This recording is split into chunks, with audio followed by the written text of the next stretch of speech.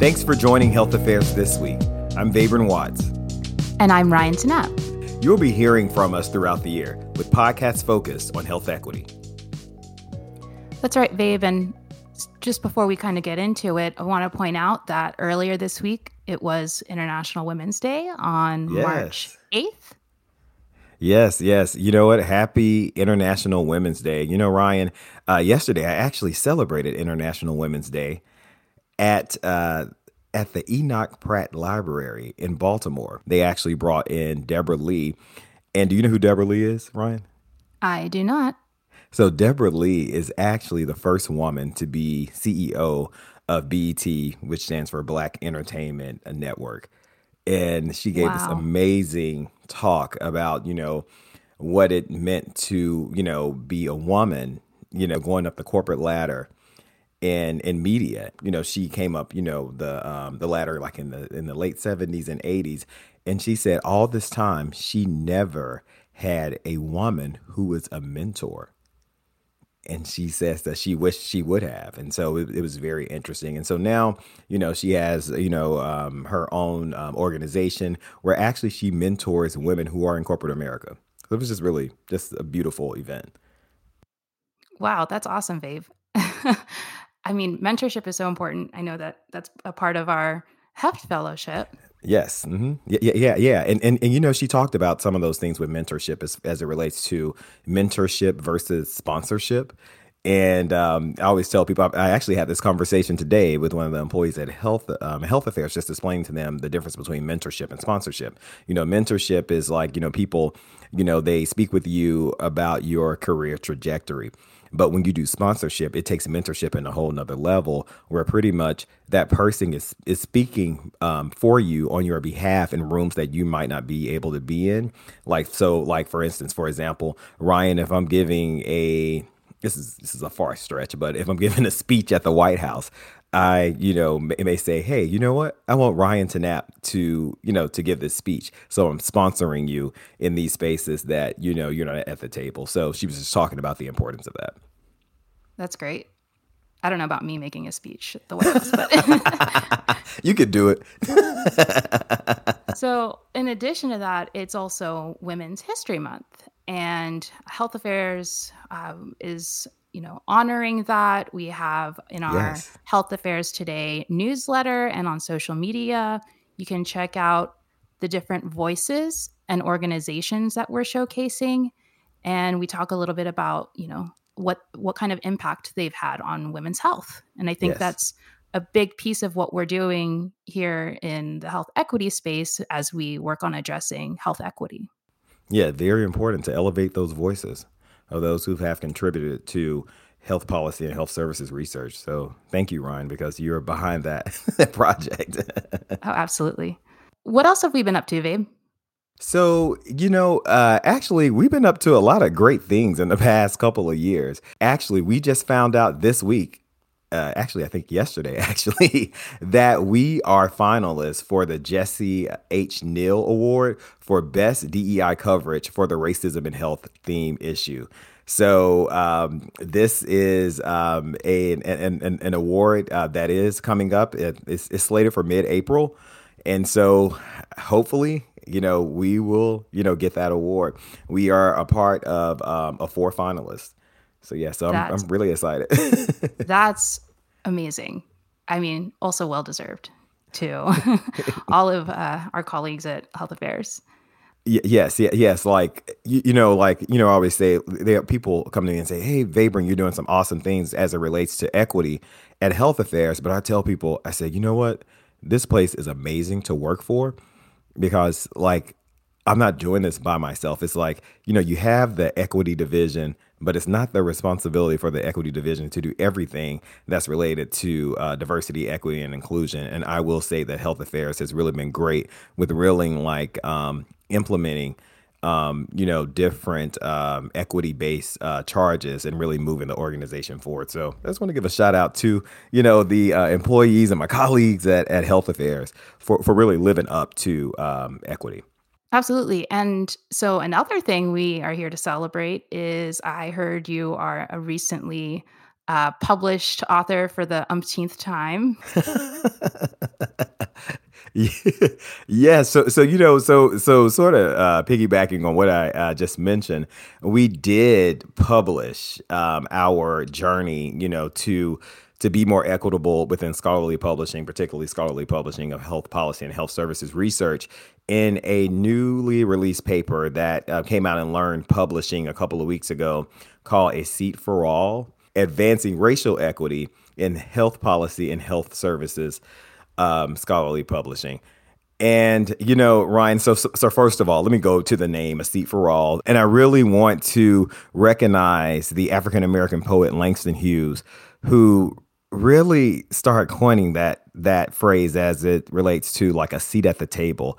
He mentioned this in his poem, which I think was in the 1930s, I Too, which is pretty much about a African American who works for a group of people, and they're not being included at a table. And this is a table that, this person is responsible for preparing. And so the person who is serving the people says that, his hope is that like tomorrow that he will be at that table and people will recognize everything that he has to offer and contribute. And so I really wanted to display that, like A Seat for All, really talking about, really being inspired by Langston Hughes. I would just like to say, I think that, this is like a love letter to the people who are working in the diversity, equity, and inclusion space within scholarly publishing. And, the thing about it is like, we're trying to, advance equity in scholarly publishing. And so we want others to come on this journey with us because we can't do it alone. So, we're just providing like a guide, like say like, hey, this is what we're doing. We do not have all the answers. I will say that. But like, we're just showing you what we have been doing to be successful within the equity space. Absolutely. And I think one thing since joining this team has been seeing how inspiring this work is. I'm curious to hear from you since you started this department, but was it hard to do this work at Health Affairs? In all honesty, like I will say, this Health Affairs was a different type of atmosphere that I was used to working within the equity space. There was not a lot of pushback for the work that I wanted to do. And for people who work in equity, that's something that's different. It's like usually when you work in the equity space, you already know it's like an uphill battle. But I will say, like with the support from our editor-in-chief, Alan Weil, he was like, hey, just do it. And I was like, wait, what? Are you sure? I thought I would have to, really pretty much run around circles to get things passed. But, he was very open to doing things. And I think, with people who are in this space, you really have to make sure that you're at an organization who is not about lip service, but who are all also about action. So I guess overall, like thinking about the DEI spaces, I'd love to hear in, your other experiences, whether or not at Health Affairs, what are some other barriers? Because I know in my experience, there can be, lack of resources or whether or not, we have paid staff that works on this. And in our case, we do. Unrealistic expectations about having, just one person or one individual team kind of lead this work. So I don't know, what are some other barriers that you've seen? You know what? You actually named them all. Like, you do have to have, internal validation of your work to keep that DEI person happy. No one wants to be at a job where they're not being appreciated for things that they are contributing. Also, it's important to have like, resources, allocation of staff time, allocation of finances so that you can do certain things. And, a lot of people, a lot of organizations rather, sometimes put unrealistic expectations on people who are over DEI departments. Because DEI within itself, diversity, equity, and inclusion, is so broad. It encompasses race, it encompasses gender, it encompasses sexual orientation, It encompasses geographical location, nationality. I mean, we can go on and on and on, and as well as disability. And so, you have to realize that people like these leaders are learning. Like, for example, I was learning when we did the disability and health issue. I've been presented with opportunities to work in the disability and health space. However, something always came up where it always got kicked to the side, and which is another podcast series about disability and accessibility issues, which get the back burner, I think, within a lot of the DEI spaces. But it's like, the organization that you're working for in the DEI space, they really have to be open to change, because DEI work will make people feel uncomfortable. It will have you doing business not as usual. And so, that's how you will be successful, because you're really tearing down like centuries of like structures. Absolutely. And so one thing I was thinking about as we were getting ready for our conversation today is, in addition to all of that, I think getting the organization to buy in, the organization as a whole, you really need to have somebody at the top. You need to have leadership really, spearhead this. Why do you think that is? That is, so you can set the tone of how important this is.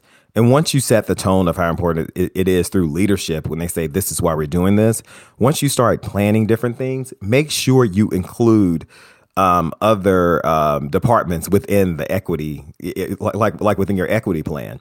And not only like within your plan, but just within the brainstorming session.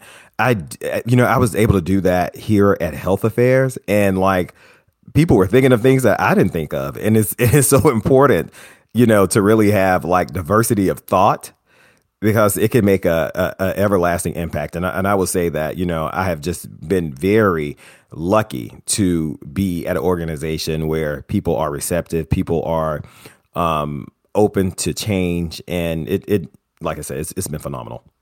If you want to read more about what we've been doing at Health Affairs to advance racial equity as well as other inequities within scholarly publishing, check out the show notes at the bottom. And also there's a link for a forefront article. It's like an article behind an article. So, I mean, it's been a great conversation. And, as you and I talk about often, Vabe, like once you advance equity for one group, you advance equity for all. I want to thank everyone for listening to another episode of Health Affairs This Week. If you like the episode, tell a friend, leave a review, or subscribe wherever you listen to your podcasts. I'm Ryan Tanak. And I'm Vabren Watts. Bye.